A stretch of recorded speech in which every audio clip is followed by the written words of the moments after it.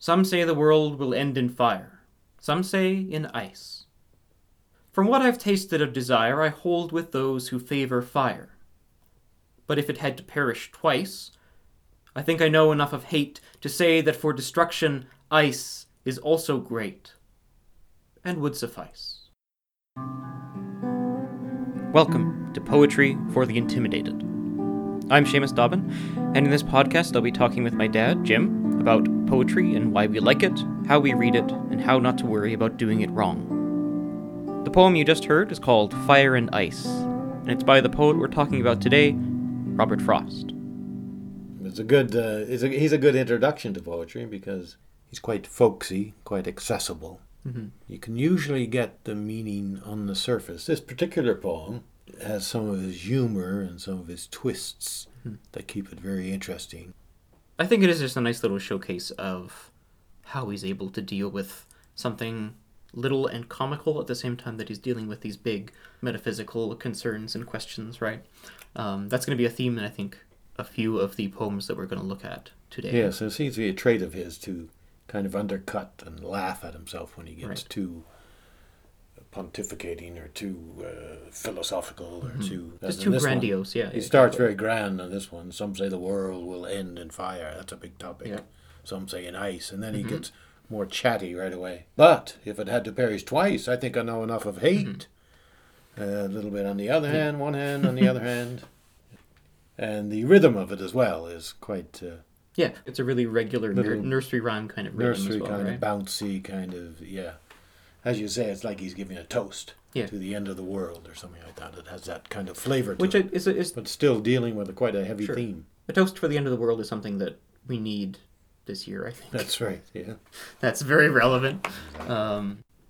There's quite a few well-known poems of Robert Service that most of us study. There are also quite a few well-known poems of Robert Frost. Robert Frost. Yeah. So you're primed. You have these posters from your Robert Service show behind you. I've said Robert Service so often. That's true, yeah. My dad was in a play about another Robert a few years ago, the poet Robert Service, who wrote tales of the Yukon and the Gold Rush. We'll get to him in a bit, but today it's Robert Frost.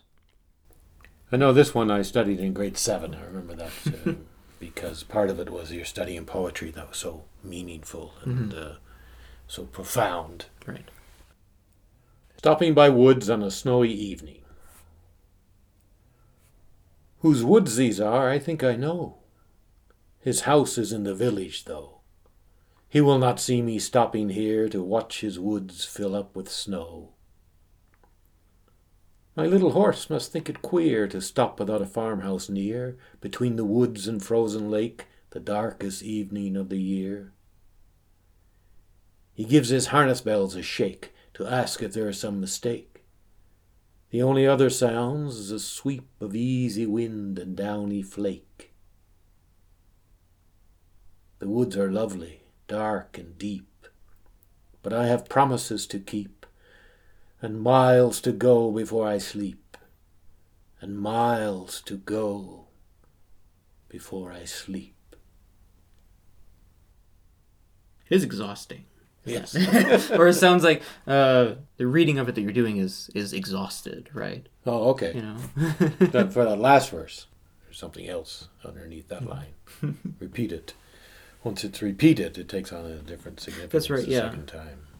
Which is a trait of Frost that we'll see in other poems as well, to go from the very concrete, very specific first few stanzas are very specific, with very specific images and sounds and sights that puts us exactly in the picture. And we get kind of a Christmas card picture here that is quite genuine, nevertheless, even though it's a little stereotypical, I suppose, but it's quite genuine, and we feel like we're really there. So he tends to go from that concrete, specific world and then leap into the world of metaphysics and using the physical to get beyond the physical. But he's sly to do it because he doesn't like to come out and pontificate. It's that kind of move that makes me love poetry. That's the most important thing about it, I think, is the poetic attention that you give to something. You put something in a certain frame, you see it in a a very focused way just for a second. So with a line like that that's repeated, that's given that kind of specific attention, it does make you stop and say, oh, wait, okay, someone put this here for a reason. I'm going to go look at it. I'm going to impart all kinds of meaning to it. There's no way to not do that, right? No, it's he's inviting you to do that, even though he's not telling you exactly what to believe, but it certainly invites you to think of it on a different level. I have promises to keep. I have things to do. I'd like to stop and just be and absorb this scene, but I have places I have to go. Time is driving me on, so I have to keep going until I sleep, which obviously could be the sleep in the literal sense, and then the sleep of death, where we rest in peace, as it were. As much as I don't love to sit and just decode a poem and like take a literal meaning out of it, it's really hard not to do that on some level, right? No, you're invited to do it. That's part of the fun of it. That's part of the joy of it, is that you're thinking on 2 or 3 different levels at the same time. Right. Even though he doesn't address that level straight on as you would in philosophy. Right? Do you remember what that invitation felt like in grade 7, or did it feel like an invitation it was at the time, right? A bit of an eye-opener in grade 7, because you're just getting to the age where you're starting to think abstractly, and you're going, ooh, this can mean something very different from just the literal meaning. I remember that being kind of an eye-opener and much more sort of awaken my philosophical mind. Yeah, children's poetry, your nursery rhymes and things, all very literal, and that's the kind of stuff that you can read meaning into it or something, but it doesn't quite have the same invitation, right? It doesn't quite leave that door open. Not for that level. Yeah. But maybe it does, but it does it unconscious. Sure. It appeals to the child's unconscious. I don't think a child consciously considers those things through poetry. But you do get the images, and you get the sound of the language as well, which is what draws us to poetry to begin with. And I think that's something that Robert Frost uses in the poems that we're looking at today. Things like a very regular meter, a very regular beat or something, and rhyming schemes and things like that. Keeps it memorable, keeps it kind of childlike. Yeah. So we look at the world in a childlike, innocent way, I suppose. If you're reading poetry for the first time or listening to it, right, maybe it's difficult to see that. I don't know. No, but as you say, it's not meant to be just read once and tossed out. These are poems you can keep going back to, and you notice things differently each time. And especially if you say them out loud, they tend to you tend to get the taste of those words, and it becomes clearer actually, rather than more obscure. Even though there's more image, there's more information, more to pay attention to. Yes, there's a lot of information packed into one little poem. I feel pretty good about it if I walk away from a poem the first time reading it, just with a mood or with a with a general sense about it, right? Yeah.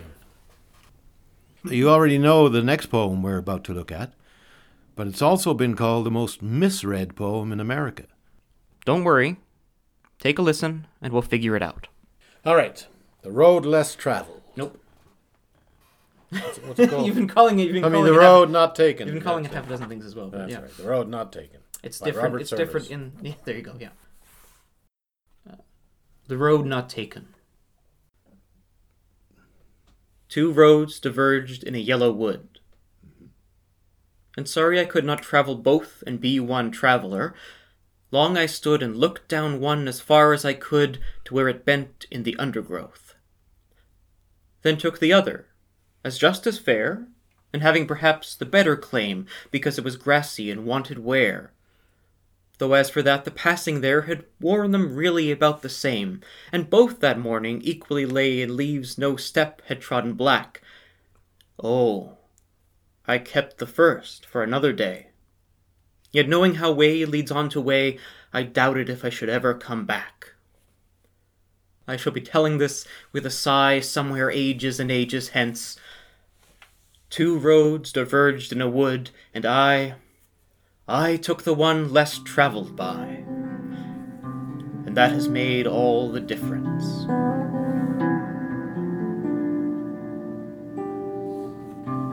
And this one, of course, is very interesting because it often gets written on T-shirts and bumper stickers and signs everywhere as a great life lesson.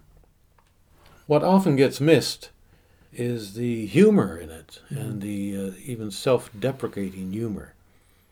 The fact that he talks about the road not taken, but he spends 2 stanzas talking about them really being just about the same, and they've trodden down about the same, more or less, who knows. Really So the joke is that then he imagines himself years later, not saying that, not saying, oh, 2 roads parted in the wood, and I just took one of them by chance. No, I got to make a story out of this, and I got to make a lesson out of this, and I took the one less traveled by, and that has made all the difference. But the poem doesn't support that. I did read somewhere that he wrote this poem to a friend that he used to go walking with, and the friend would always get quite stressed out when they had to choose which way to go, and he would get stressed out. What if I go this way and I make the wrong decision? What if I go the other way, and that sort of thing. This is what sparked the poem, and I think he's gently poking fun at that. Right. But also, it's a tendency we all have to want to make more of our particular decisions, make meaning out of it where there was no particular meaning. So he's able to twist this story to make some meaning out of it. I'm very familiar with the sensation, or with the little mental move of saying, no, I'm just putting this aside for now over here. I'll come back to this whenever I want to. I can totally do that. Yeah. Even though I know in the moment that's not very likely. Leads on the way, I doubt if I should ever come back. Yeah. Yes, we never come back to the second choice very often, which puts a lot of stress on the first choice. Yeah. it's a stressful situation no matter what. What if I go down this? What life forces you into? What if I take this path? Then I can't take the other path at the same time. As Yogi Berra said, you see a fork in the road, take it. But we can't, obviously. Yeah, and I think it's a really compact way of making fun of the thing we all do, which is telling stories about our own life, or making ourselves the central character in our story, and seeing the arc to that story as well. Seeing the yes, a big drama being played out here. Yeah. Yes. And I am the dramatic hero in this story, even though I'm just out for a little stroll in the woods. I can turn that into a... This is some part of the hero's journey, is this big decision. That's right, yeah. And if I'm going to write a poem about it, it better be important, right, too. If I'm going to recite this, I better make it sound like an important chapter, right? This is a big turning point. This is some dramatic confrontation. It's very interesting because at the same time it is quite important. It is something we all experience, that sort of freezing in the moment, trying to make decisions, trying to make a choice, left, right, so on. But in school you were drawn to that conclusion that, oh yes, he took the road less traveled by, and that made him able to discover things and find his own way through life and so on. But it's not the case at all. I don't know if it's just limited to school either, right? Because it's but in culture, this is the difference between what's on the page versus the poem as like a cultural artifact or touchstone or something, right? It's just transformed into, this is just a line that people say when they say, I'm an individual, well, as you say, those American motifs and the Lone Ranger and the outsider and the outlaw frontiersman. And the frontiersman. I took the road less traveled by.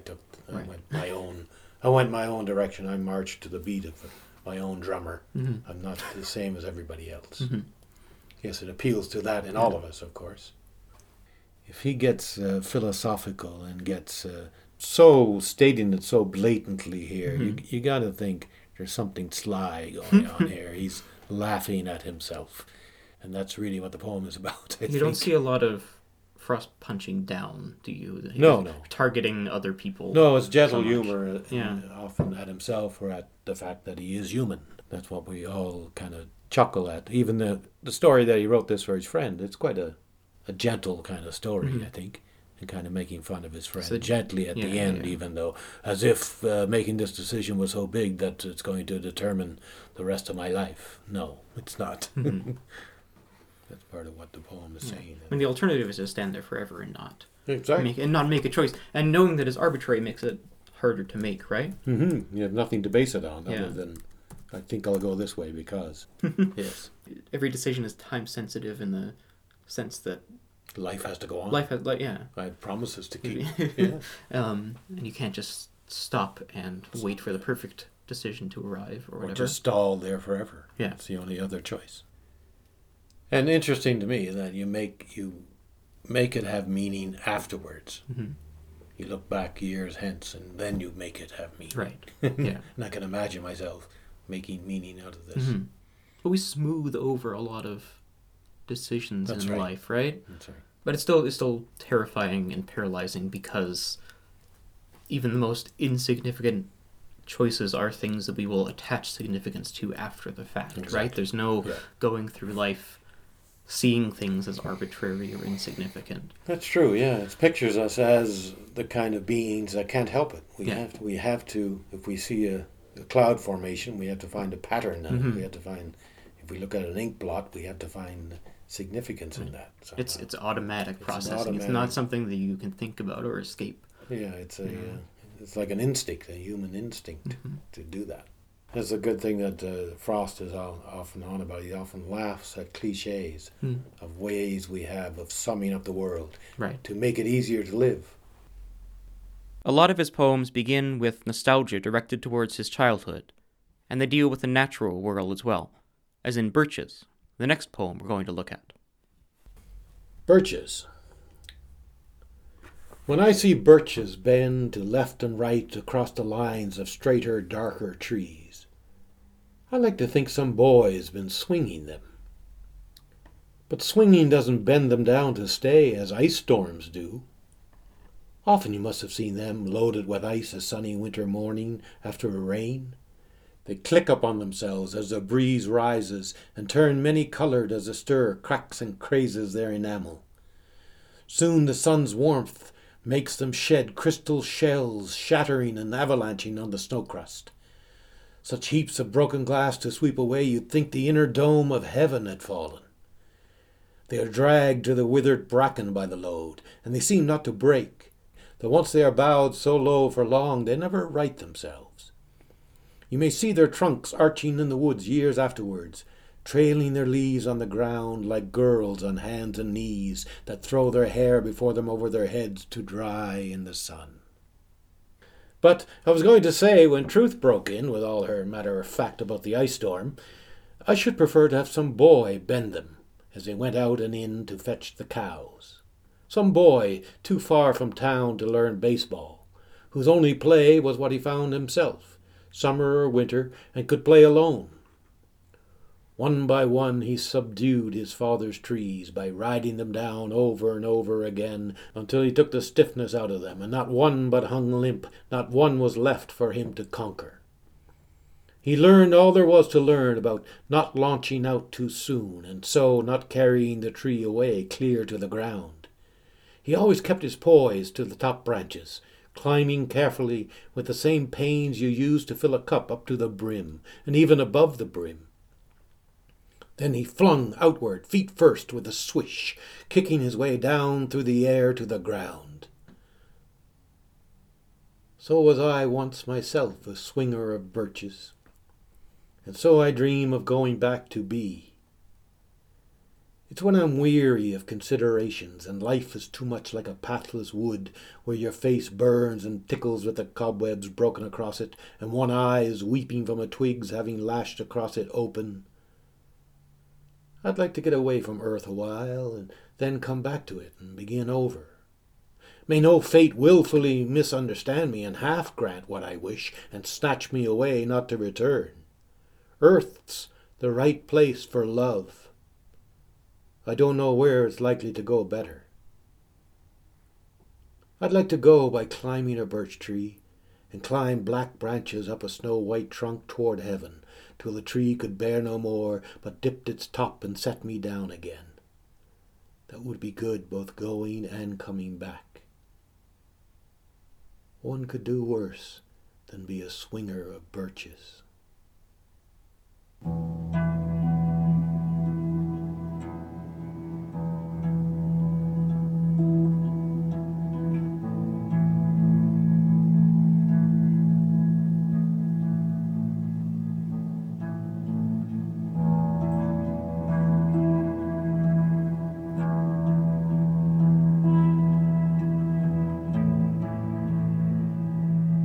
Again, it's very conversational, but written in fairly tight iambic pentameter, if you want to Well, sure. If you scan it. if you break But it it down has a like very that, yeah. strict form, and you can sense that it's a poem rather than just a conversation. Mhm. You can sense that sort of constriction or limits that are placed upon it that give it that beauty and form. This connection with nature really comes out in this poem, this idea of being connected to the earth. That he's a very earthy poet, that we belong to the earth. We are not something separate from nature. It is part of that, but it's also about momentarily getting away from the earth, right? Yes, It's about playing with that connection and disconnection.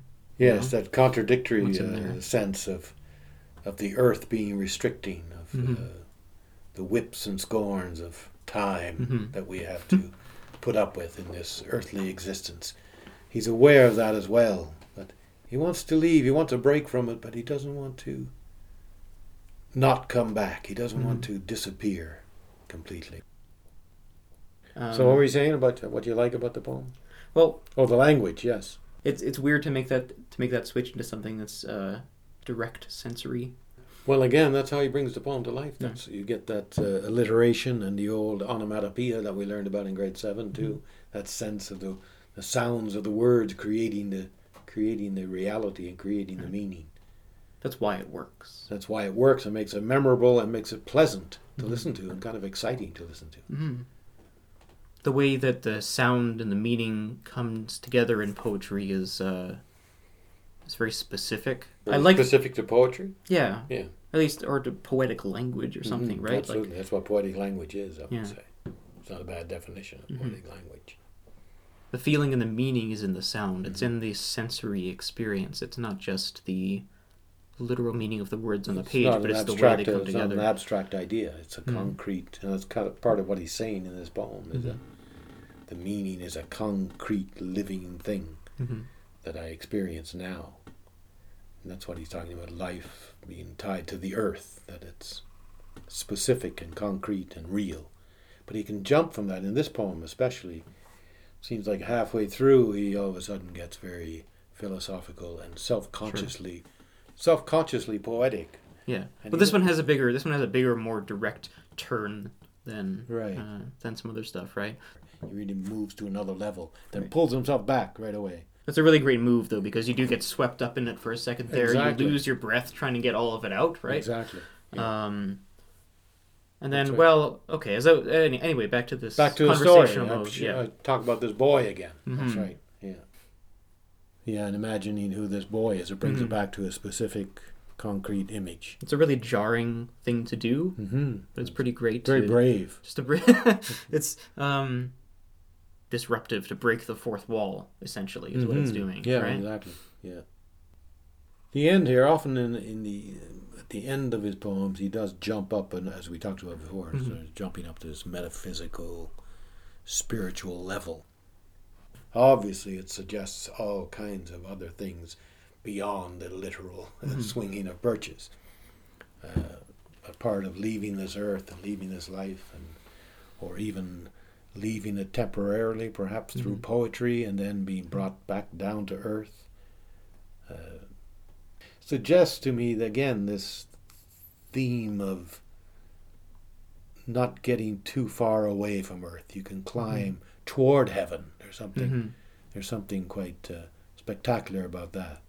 But you don't want to end up in heaven. You want to be let down into the earth again, because we're not made for heaven. We're made for the earth, but we're made to yearn for heaven and to reach out for the stars, but not to live there. I like that real ambivalence that you find, Exactly. right? Yeah. The love-hate relationship with hanging on to the present reality or letting that go. I like this thing too, this sort of reflection back to The Road Not Taken, when he says, life is too much like a pathless wood, where your face burns and tickles with the cobwebs broken across it, and one eye is weeping from a twigs having lashed across it open. I'd like to get away from earth for a while. It's not quite the same feeling at the end of the other poem that I took the road less traveled, and that has been made it worthy. No, the road less traveled is kind of dirty and painful. Well, they're all dirty and painful, but especially and a pathless wood. Especially a pathless wood. He makes a point of saying being in a pathless wood. That's ultimately what you want to do. You want to leave the poem alive, not leave it dead and cut open on the table. You want it breathing and living, whatever that means. That still open to possibility and open to growth. Robert Frost said that poetry was a momentary stay against confusion. For as confusing as poetry can sometimes be at a first reading, it can offer insight that is hard to rival with other forms of writing and storytelling. We hope that this show will help bring poetry a little closer to you. Our music is by the delightful Dylan Golbeck. Thank you for listening to this episode of Poetry for the Intimidated. My name is Jim Dobbin. I'm Seamus Dobbin. We'll see you next time.